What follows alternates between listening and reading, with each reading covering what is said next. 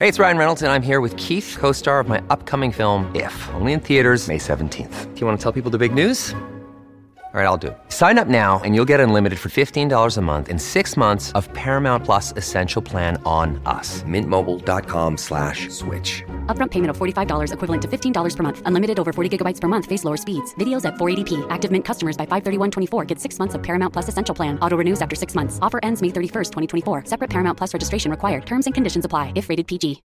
When you need mealtime inspiration, it's worth shopping Kroger, where you'll find over 30,000 mouth-watering choices that excite your inner foodie. And no matter what tasty choice you make, you'll enjoy our everyday low prices, plus extra ways to save, like digital coupons worth over $600 each week. You can also save up to $1 off per gallon at the pump with fuel points. More savings and more inspiring flavors make shopping Kroger worth it every time. Kroger, fresh for everyone. Fuel restrictions apply. Hello, everybody. This is Marshall Poe. I'm the editor of the New Books Network. NBN listeners like to read books and buy them. So we thought we'd tell you that right now, our friends at Princeton University Press are having a remarkable site-wide sale. You can get 50% off books, including ebooks and audiobooks, with the code 50, F-I-F-T-Y, at checkout until May 31. You can save some real money on Princeton University Press books. I encourage you to go there and check it out. Welcome to the New Books Network.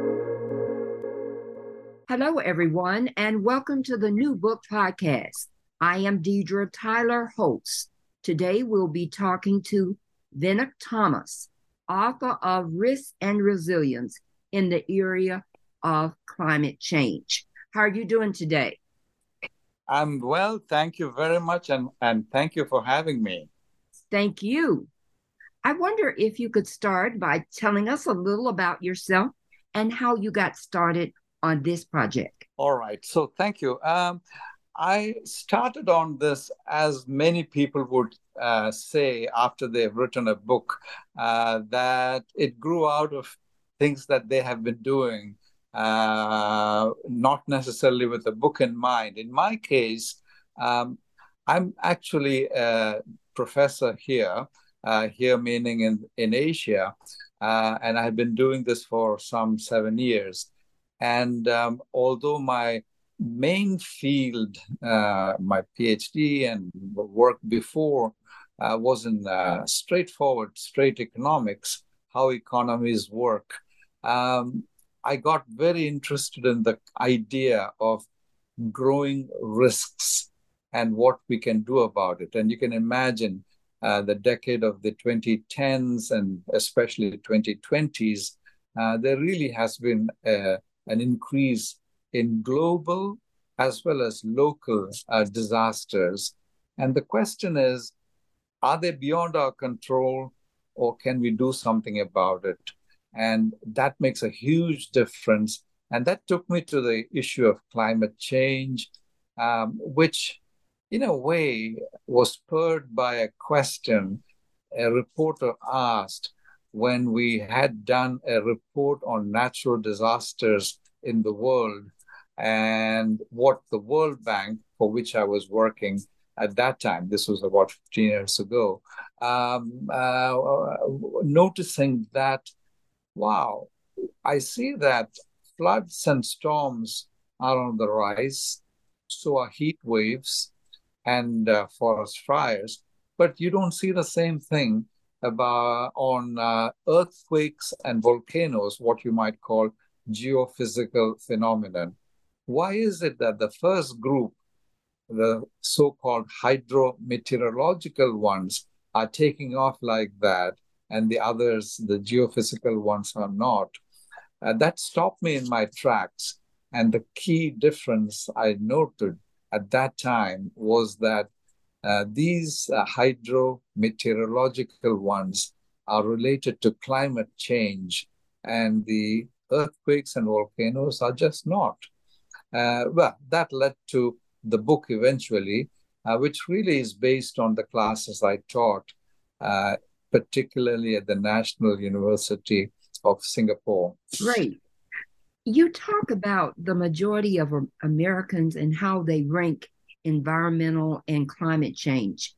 What are their priorities? Right. Now, this is a critical question.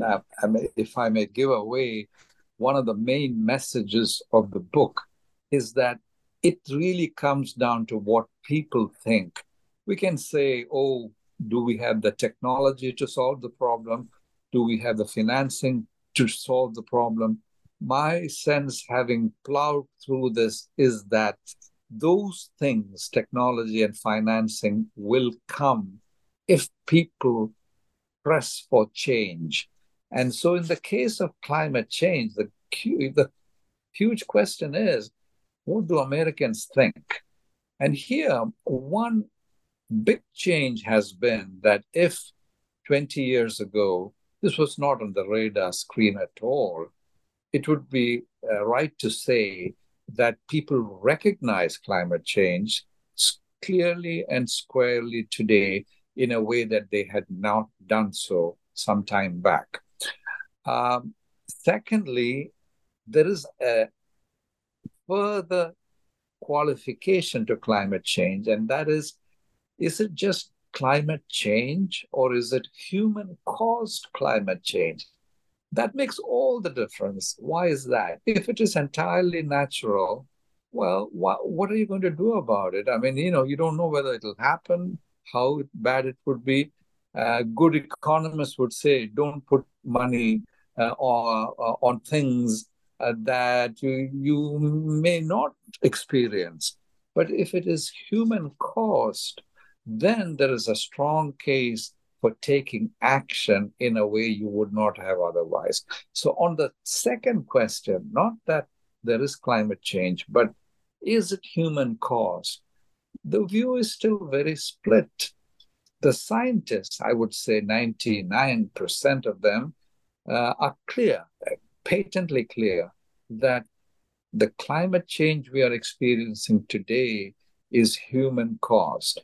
But it is not second nature for everyone to believe that that is the case. And even if they agree with an article that says so, it's not something that's in your DNA. A third question is even more important, but also a qualification. And that is, all right, you say there is climate change, you say it is human caused, but is it something on which my country should do something? And there it is really, really split, and split even more than the previous one. And if you ask people about election priorities, just look at the list of things that people name first that their candidate should support before they make up their mind.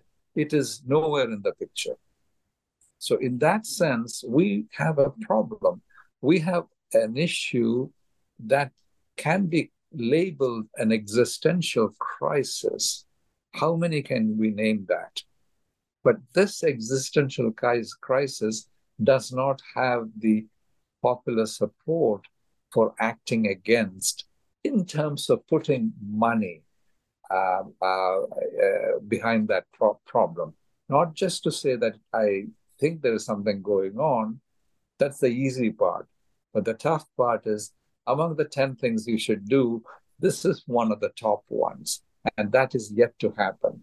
And yet, we may come back to this later, the United States has acted in an unprecedented way in spending on climate action. Well, talking about split spending, what about the Inflation Reduction Act? How does this assist with climate change? Precisely. So that is the most significant measure that I was about to mention. So the Inflation Reduction Act, it is a number of things.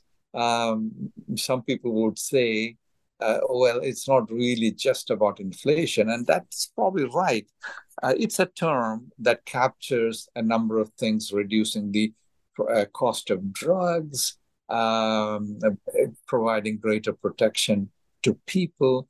But in its essence, the big ticket item in terms of spending has to be energy and renewable energy and low carbon energy, and which is really directly related to climate change. So this is historically the biggest package we have seen anywhere on taking actions against climate change. How does that square with what I mentioned earlier about ambivalence on whether it's human cost, and even if it is, whether my country should act on it? Well, in the economics jargon, there is a term, negative externalities, the things that businesses do which willy-nilly cause harm to others. Intentional, probably not. Unintentional, yes. And on those, governments have a role. And there is absolutely perfect justification for government to step in and act where private enterprise and businesses, in their pursuit of economic activity and profits, end up harming others. Air pollution is an example, water pollution is an example, and climate change is a quintessential example. And on this one, against some tough odds, this administration has taken this extraordinary step, and I can't say the entire public opinion was really behind it, etc. But this is the role of the government. But spending by itself is not the answer. Spending well and efficiently and measuring the effects and following up and staying with it over a period of time. It's not just for one administration, it's spread over time. All those things will determine whether the Inflation Reduction Act will really deliver. But it is absolutely a step in the right direction. Tell us about the economic analysis and their short-term predictions about climate change. Right. So, in a way, it is ironic that the economics profession has given climate change a short shrift. And that is a pity, because economics has been extraordinarily influential, in a good sense, of promoting, let's say, social inclusion, women's education, gender equality, and a whole lot of things on which, where it was shown that is not only a good thing to do, but it is actually in the economics interest, then, the spending and the investments followed. But not in the case of environmental protection and not in the case of climate change. There are a host of reasons for that. But in this connection of the question about the economic analysis, the natural capital compared to, let's say, the financial capital, or compared to, let's say, even human capital, is one that has been ignored. So while we invest in financial capital, we put money in the bank, or we do all kinds of things with it, you start a business, that's great. Human capital, sure, we go educate ourselves and take classes and this and that, that's great. But when it comes to natural capital, what do? We cut down forests. For heaven's sake, how can that be investment? So economic analysis shows that's a problem. It's like a tripod holding a camera. You have two legs on which you are investing, and the third one you are systematically chopping. And when we do that, the mangroves disappear, coral reefs disappear, natural protections disappear, emissions crowd the atmosphere, the air gets warmer, there's more precipitation, there is greater warmth and energy, and so the storms are deadlier. You see floods everywhere, Midwest, and all across the country. All of that, the economic analysis does show that would be the result of destroying natural capital. And that, unfortunately, has happened. And people are blowing the whistle now, but precious decades have been lost. And this is not a story of the United States only. It's a story of economic growth and development, which has brought untold prosperity and poverty reduction in developing countries, especially as well. But at the price that, unfortunately, is one we just cannot afford, because at this rate, the economic analysis tells us that even straightforward growth and well-being just won't be possible. And so we need to reverse what has been done in recent decades. And that is another message of the book as well. Now, you talk about extreme weather. Can you tell the audience the major consequences of the extreme weather? Right. So extreme weather, particularly caused by climate change, they really fall in two categories: too much water and too little water. If only we had an ingenious way of saving the excess water, storing and making it available when it is a drought, that would have helped. We are not there yet, but what extreme floods and storms, on the one hand, do, and what heat waves and forest fires and droughts do on the other side, are two distinct but related aspects of climate change. Related, I say, because in a big country like the United States, or a big nation like China or India, Russia, etc., the two go together in the sense that at the same time you can have a massive drought and a massive flood. So I guess if you just look at the last few months, you don't have to go further. You see the extreme impact of what I'm just characterizing as the climate change impact of too many floods, too many storms, heat waves, and droughts, and frequent, and at the same time more intense. So the northern Italy's floods that we just experienced a couple of months ago, it brought the country to its knees. Agriculture was decimated. Fruits and vegetables and exports and this and that people depend on, absolutely wiped out in a way they had never seen before, because in a day you got as much rain as you would have gotten in months. A year ago, in Pakistan, 1/3 of the country went underwater, and 10% of the GDP of a poor country was lost as a result. So lives and livelihoods, almost 2,000 people was the casualty. Closer to home in the United States, we have a string of events, and you can go back actually to Katrina as modern climate change's impact. But then keep going, Hurricane Maria, Hurricane Harvey, Sandy in 2012.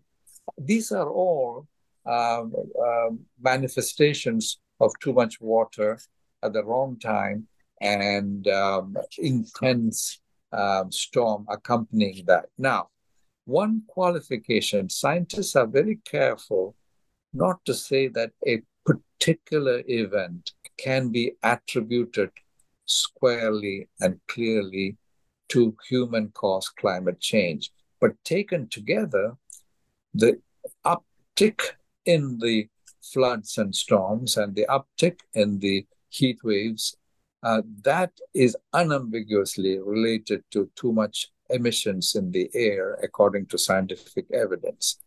A word on the heat waves, because that now is proving to be a game changer. I hope it's not going to be a game ender, in the sense that just about all across the world, the US, North, and Canada. I mean, there was a time people would say, well, if the weather gets really unbearable, we can go to Canada. But the heat waves and the forest fires in Canada, they are having ramifications in really far-flung places as well. Southern Europe is a huge example. The west coast of the United States, the Australian forest bushfires. So these people say, scientists in particular note, have consequences that we had not anticipated. When you're in Arizona and you have, above 110 degrees, not for a couple of days, which may have happened, but for days on end, months. And then at night, the temperature doesn't dip much below 100. Then you have a problem if you're the elderly. Yeah, you can run the air conditioning, but many can't. But even if you can, at that continuous day in and day out heat wave, the body really begins to take a toll. And so we are just learning how severe the health impacts of extreme heat are. And this is just the beginning. So there is a lot of work to be done in being able to cope better to the heat implications of climate change. Now, you use the term wicked problems. Can you tell us about that term? Right. So difficult problems, tough problems, elusive and hard to deal with problems. We've had many, right? I mean, they are with us, and as part of life that you find ways to deal with them. Now, the wickedness of those difficult problems comes from some built-in tendencies to make the solution very difficult to figure out. So I guess I could name several features of climate change. Many of them are common to others. It's just a matter of degree. For example, one is a simple elusiveness or the complexity, and therefore, if you can't deal with them in time, it will take you to a tipping point, which is a term used to say that after that, all bets are off. You just can't control it. And climate change belongs to that category, but we've had other pandemics could have tipping points if you couldn't figure out a way to, either vaccination if you believe in it or isolate this, that, and the other. It could get out of control too. So in that sense, that first feature of being extremely elusive and hard to sort out is a feature of climate change.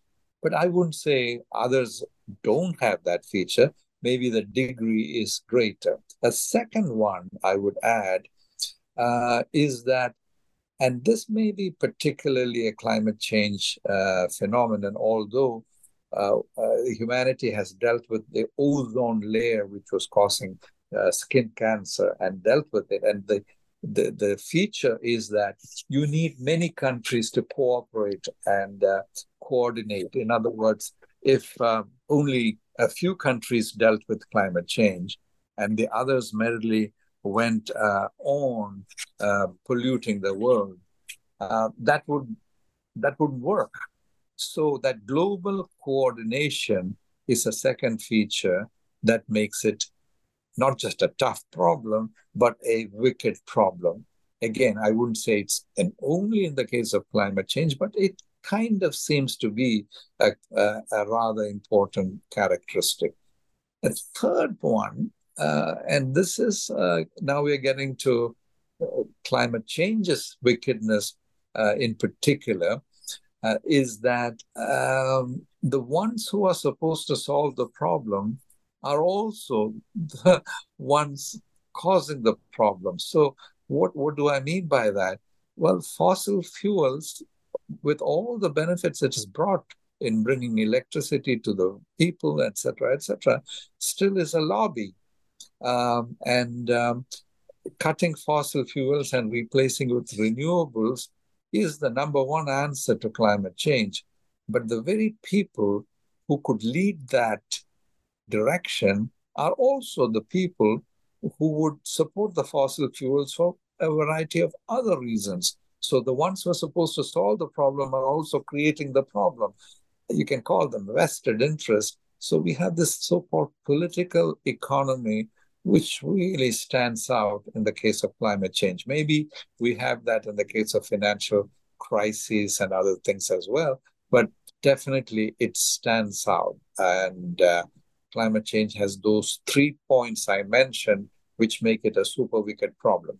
And then there is one more that I would say is all climate change. And that is when we have problems, even if they are tough to solve, there are some natural tendencies that help with the solution. Let's say you have overfishing going on, but it's difficult to solve because each person wants to catch as many fish and is not thinking about what it's doing to the totality. But they also can see, well, if we all did that, that's trouble. So can we get together and figure out a way? Property rights, rights to fish, some agreements, this, that, and the other. A Nobel Prize winning economist, Elinor Ostrom, came up with the institutional underpinnings of how this can be done. So a tendency to solve the problem that is existing naturally, which you can underpin with greater policy action. That, in the case of climate change, at least in some respects, seems to be going the wrong way, meaning the hotter it is, the more you run the air conditioning. The more you run the air conditioning, the more fossil fuels you use. The more you use that, the global warming goes up even more. And so on and so forth. I mean, there are a number of things that in the midst of the negative or the harmful impacts of climate change, you want people to cope. But in that coping, you are actually contributing even more to the original causes. So this so-called non-convergence really stands out in my mind. And I woke up to this particularly in 2023. And so the book doesn't go far enough on that, but it does have a picture showing how this confluence of events in the case of climate change may call humanity to rely on some kind of a circuit breaker that says, look, we need to stop and reset the whole thing because we are headed the wrong way. And it seems to be the case that carbon emissions, instead of going down, it's actually going up. And the heating of the atmosphere, instead of stabilizing, is worsening each year. Every year is worse than the previous. So the non-convergence would be, is it the fourth or the fifth? Anyway, perhaps the fourth in this list of features that make climate change not a wicked problem, actually, a super wicked problem. Now, we've talked about the heat. What about the extreme cold snowstorms in the winter? Is that connected with climate change? Very interesting question, because global warming, by the terminology, should be all about warming. And what about extreme cold in the winter? The better term might have been extreme weather rather than warming, because what you just noted in terms of extreme cold in certain areas is partly, and work is still going on, and I can't say that is all conclusive to climate change. The thinking on this goes something like this, that a great deal of cold air and cold flows are protected or kept in the Arctic circles. And that vortex can be broken when it is not cold enough anymore. And that cold air escapes and gets to places where it's not supposed to be as a result of the sheets melting and as a result of, say, Arctic Circle not being cold enough anymore. So in a paradoxical way, that escaping cold air as a result of it being too warm to Europe and to the United States, as happened in 22, is really another manifestation of climate change. And you can't blame a casual observer saying that, hey, what's going on? You're saying there's climate change and that's global warming. My winter was worse in terms of the coldness. Well, it's more extreme, true, but the reasons, underlying reasons, still are in the area of climate change. So I included, along with all the other things we've talked about in terms of greater heat causing stronger storms and more precipitation causing more floods, and then winters because of this polar vortex phenomenon pushing cold air to places where it shouldn't be going. It's just a combination, it's a deadly combination of extreme weather that we are having difficulty coping with. Now, you talk about food security and increase in food price. What's the connection with climate change there? Absolutely. I think this is where it hits home and can't get much closer than that.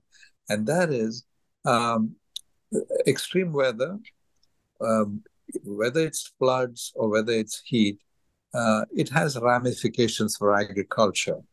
And it's very direct.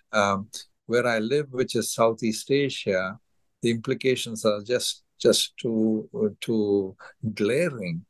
South Asia, India, where I originally come from, is a case in point as well. You just can't work anymore from 1 to 4 p.m. That is, several hours lost. That's less productivity. Just if you left it like that, just imagine your productivity is down 30%. Your agricultural output will have to take a hit. Now in Southeast Asia, you see some farmers trying to plant seeds at night. There is a problem with that. There is not enough light, and it can be very wasteful. But the impact of heating, extreme heat on agriculture is very direct. It also has a great deal of impact on pollination, on pest control, and salt. And then now we turn to the flood side of the equation. So I was just mentioning the heat side, saltwater intrusion in coastal freshwater aquifers. That is bad news.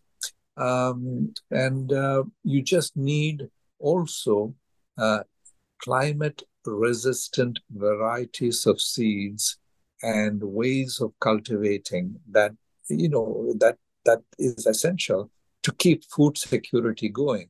So food security is in threat, is at threat in big ways, both on the heat side and on the flood side. Add to that, and this is especially in developing countries, but there's a lot of that is also exported to developed countries, so everybody is hurt, is the fact that with greater heat, the issue of perishable goods, fruits and vegetables is also becoming a big issue. There are refrigeration is not all that common in many parts of the world, and yet they do export. So it's timeliness. But if the heat makes that difficult, it's a problem. Let me just add one more thing on the relationship. So far, we have been talking about how climate change hurts food security in these multiple ways. But the way we farm and the way agriculture proceeds also contributes to climate change. Every sector seems to do something or the other to climate change, the biggest one being energy. But energy is used in agriculture. Fertilizer, chemicals, etc., are used in agriculture. And livestock, which is part of agropecuario, that is a huge contributor to emissions. So it's not to say that, therefore, we have to reduce agricultural production, but we got to find a way that is much better in dealing with the impact agriculture and livestock are causing or producing to climate change, which then in turn hurts the effectiveness of agriculture for ensuring food security. Country after country is experiencing a rise in food prices. Not all of that is because of climate change. Russia's war in Ukraine is definitely one cause. But this adds to that picture that food prices, just straightforward, the price that you see on the labels in the supermarkets, is a direct cause, is a direct consequence of extreme weather that we are experiencing all over the world. Now let's move to preparation. You talk about social capital and the earthquake in Nepal in 2015. Tell us more about their preparation. Yes. And the social capital piece links back to perhaps where we started about, people's mindsets and their priority for dealing with more sustainable ways of living. In this case, it is often identified with the solution to the problem. And the case in point on Nepal that I describe in the book is actually one of an earthquake that took place in 2015, devastating.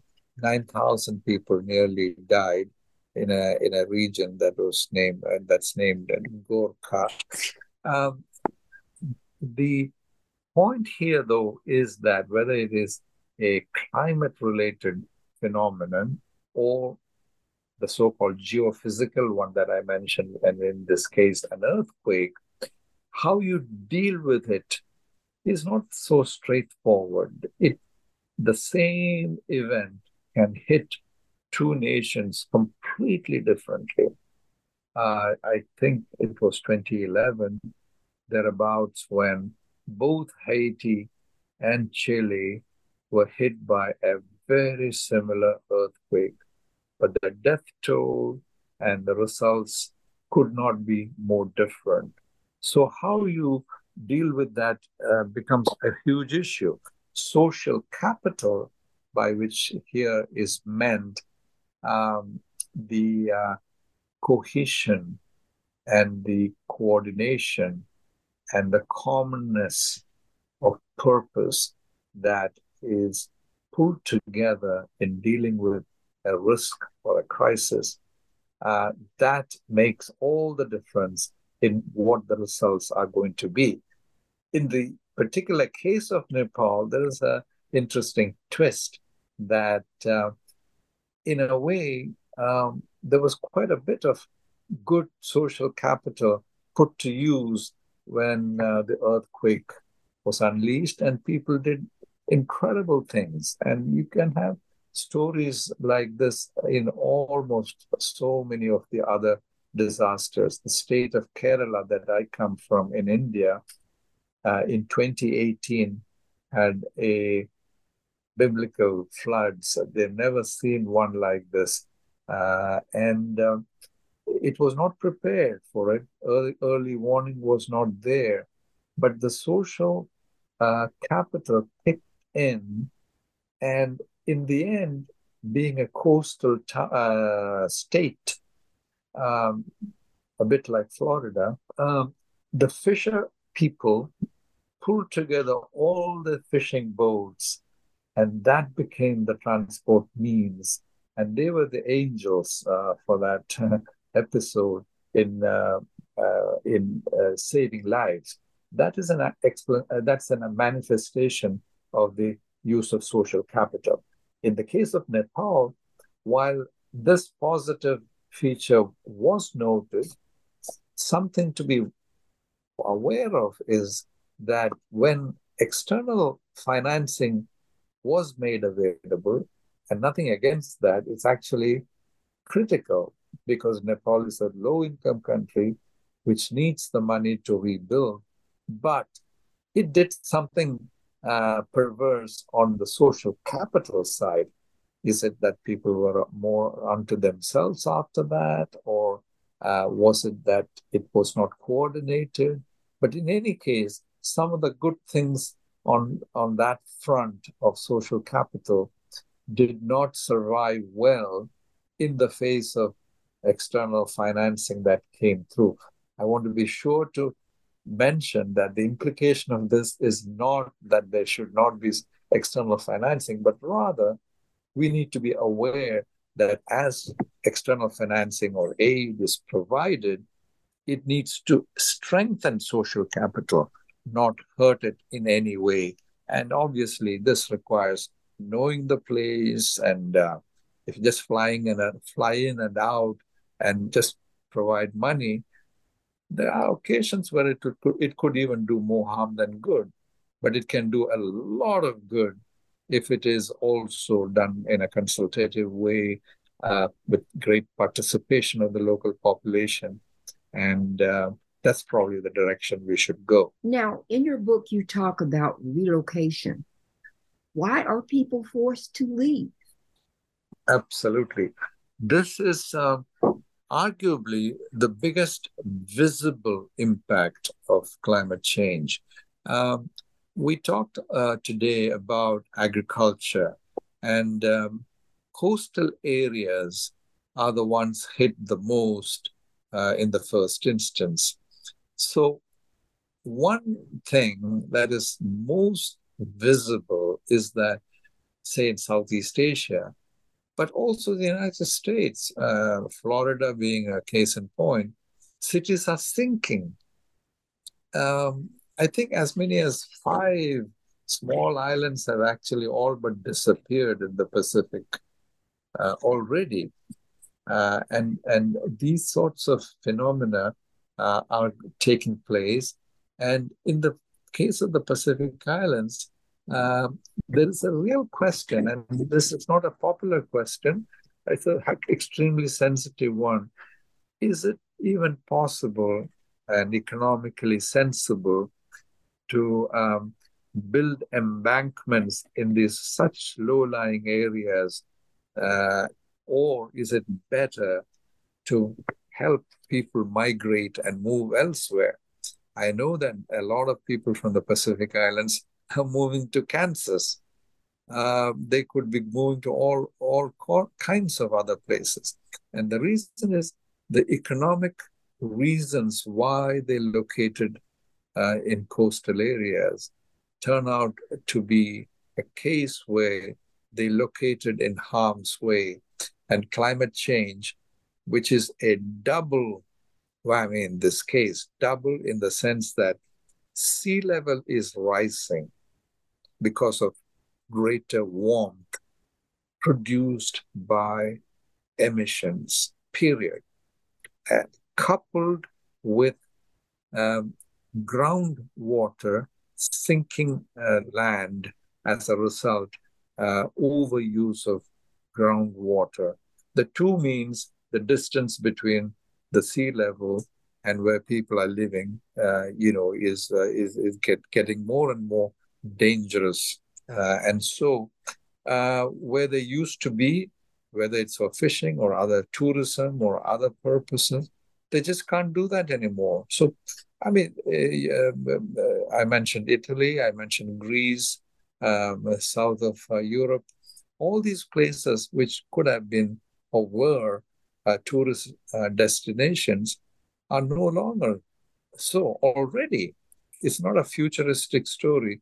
People will not be traveling to those places knowing that the next summer is going to be just as bad or worse than the previous one.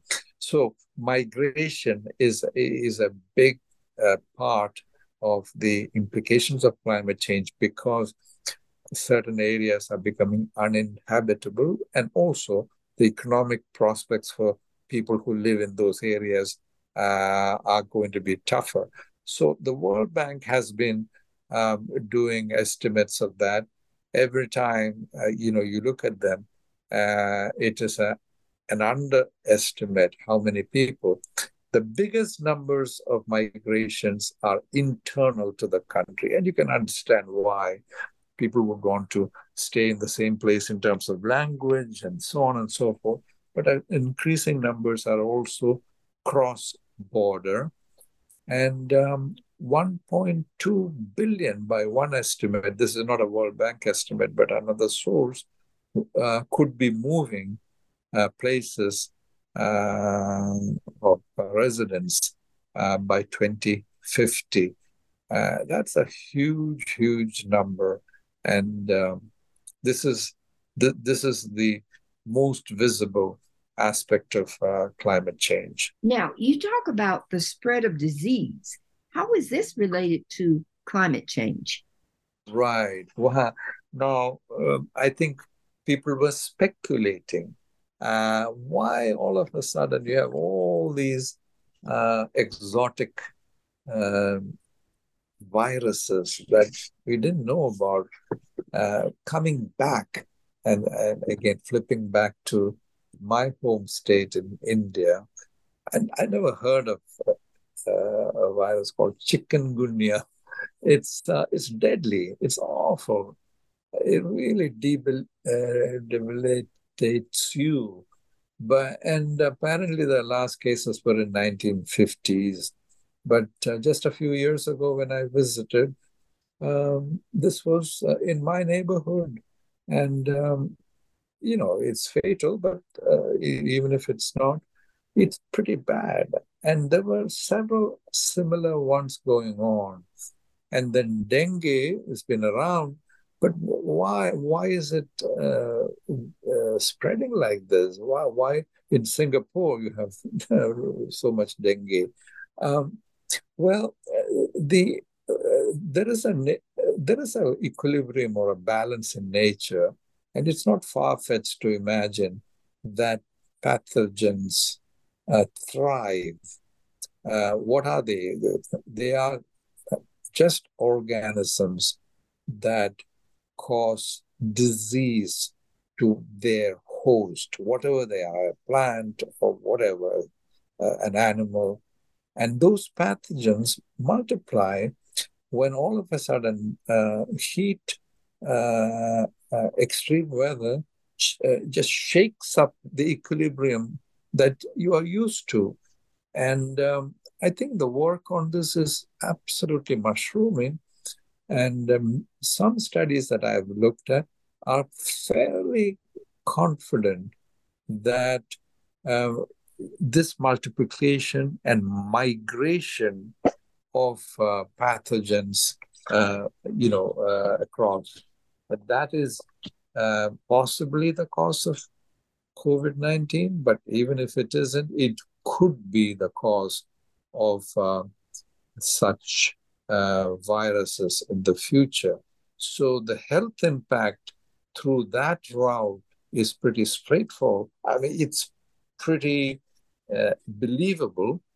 A lot more work needs to be done to say exactly how this will happen. But more straightforward is all the things that we have discussed, which is just heat wave, people with handicaps or disabled or vulnerable, elderly, children, they're just hit hard. And that's all you need to, that's straightforward.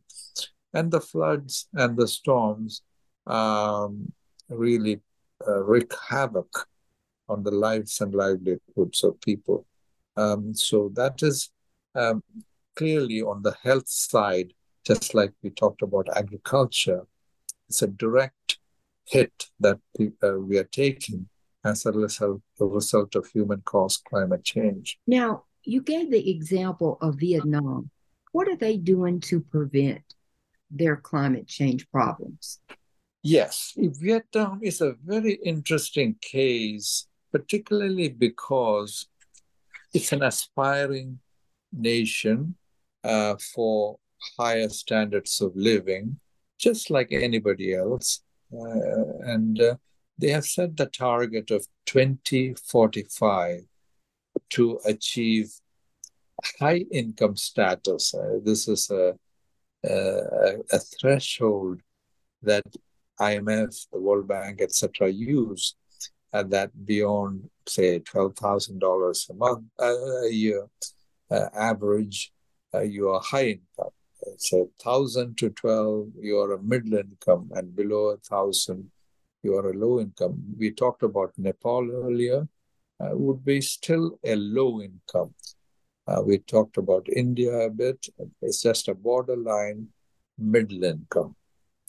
China would be higher middle income. United States, Singapore, etc., would be clearly on the high end of the high income. And Vietnam, which is sort of middle income, needs to grow. And I shouldn't use the word needs to. It can do it in many different ways. But let's say would like to grow at 7% a year, which is quite extraordinary if you think of the US growing at, say, 2%. In order for it to become a high-income country by 2045. So what's the issue here? Who would be against a country wanting to improve the livelihoods of its people? Well, Vietnam, although it has a small carbon footprint because it's a small country, relatively speaking, it is one of the biggest growing user of fossil fuels, just like much of Southeast Asia. If it grew like that, that's bad news. If everybody, even if they have a small carbon footprint, says, well, I'm only a small part, so I'll do the same, what will happen to the world? Everyone has to do the part in mitigating against these emissions. Plus, Vietnam tops the list of countries on their vulnerability to climate disasters, along with Bangladesh. Those would be the two countries that are about hardest hit. In a different measure, actually the United States is also way up there in being exposed and vulnerable to climate change. And the reason for that, in the case of the United States, is the extraordinary geographic diversity. You have mountains, you have coastlines, jet stream, and when you put it all together, it is quite complicated. But going back to Vietnam, the issue would then be, can it grow 7% or even 5% without increasing fossil fuel use so much, and at the same time taking actions against the inevitable increase in disasters, regardless of the fossil fuel use that will happen? I say that as a footnote. It's already baked into the system. Whatever we do, we're going to face more disasters because the atmosphere is already loaded with emissions. And so whatever we do from here on will have an effect, but it will be delayed And Vietnam, for instance, will be facing more of these. So that growth should be qualified. It should not be the growth that others may have had in the past, but it should be one that is highly adaptive to climate change, highly mitigating of climate change, and not destroying the environment like in the past. It is saying the right things, saying some of these things that I just mentioned in its plan. So you asked about their actions. They have an energy plan which is much different from what it would have been 10 years ago in terms of using greater energy efficiency, using renewables, etc. But the devil is in the details, and in implementation. Will all of that happen is the question. If it just grows and tries to become a high-income country by 2045, and if the others did the same, then it's over. So we would wish Vietnam success in becoming a high-income country, but differently from what others did in the past. Now, you're not in favor of gradual change, but transformative change. Tell us why. Well, in a way, we started again with human sentiment on this. Do Americans believe in, the action on climate change and so on? So I would be the first to say that, if it is gradual, but if it builds consensus and brings people along, that's better than a shock therapy that people don't believe in it, right? So I'm on the side of systematic or gradual, if necessary, change or reform that will stick rather than flip-flop. However, in this case, there is an arithmetic that's not in our favor, which is for decades we have run down this natural capital. It's gotten to the point where IPCC, which is the United Nations body that oversees what's going on this whole matter, is saying that we have already crossed some tipping points that is points of no return. And when you have that, then the room or the luxury of gradual change is being systematically taken away from you. So I say transformation and transformative change, which many others would also say in and of itself as a good thing to do. But in this case, purely as a matter of arithmetic, if you did gradual change on switching to low carbon energy, we'll never catch up because we've already blown it so far. If we had started on this in 1990 to the Rio summit and all kinds of summits, all these meetings that have taken place, all kinds of promises were made, nothing happened. Well, if we had done it differently, then maybe gradual change would be okay. But at this stage, to really move the needle, you need transformative, that means wholesale switching from highly polluting fuels. And I use that as a symptom, as an example, or the big example of what is needed. There are many other things. Some people would also include lifestyle changes, which may not reduce the well-being, but it will change, using public transportation, using the bicycle to work if you can, fewer air travel, and you substitute the quantity by quality of that air travel, etc., etc., etc. But all of that needs to be done at a much greater pace because of the arithmetic of climate change. And so that is, that's where I come out on that. And I'm in favor of transformative change, which many observers would also say is what we need as a humanity, that we need to switch to a world of massive recycling rather than, sort of regenerative growth rather than destructive growth.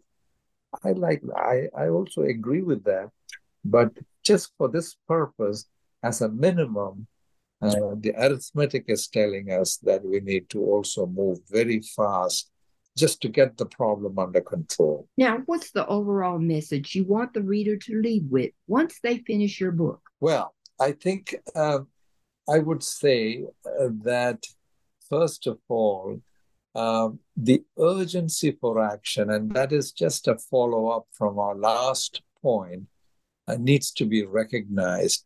I think everyone knows that climate is changing, but the urgency for action with a timeline and recognizing the arithmetic of that problem is missing.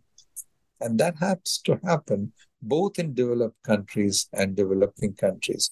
So laying this out and then pointing out to the urgency would be a message of the book in no ambiguous terms. And linked to that, I would say that we are looking at a situation where a number of things need to be done. And it really, at the end of the day, starts with human mindsets. And the second message related to the urgency would be that technology and financing and all of that can come, but they will come at a pace that is consistent with the urgency only if there is a groundswell of public opinion supporting that. COVID-19 showed that. Right? I mean, people, either they said it or politicians knew they would say it, that it would be a popular thing to do, solve the problem. Same thing here. I think we really need to get that public opinion really behind so that the political economy of this action would follow. So in a way, while the problem has a lot of hard edges or content, the main messages that I just mentioned, the twofold, the urgency and the public opinion, are, if you may call, more on the soft side. That is, people kind of wanting to see this change and asking for that change. And that eventually would lead to the urgency of action. Well, I've taken up enough of your time. Can you tell us the next project you'll be working on?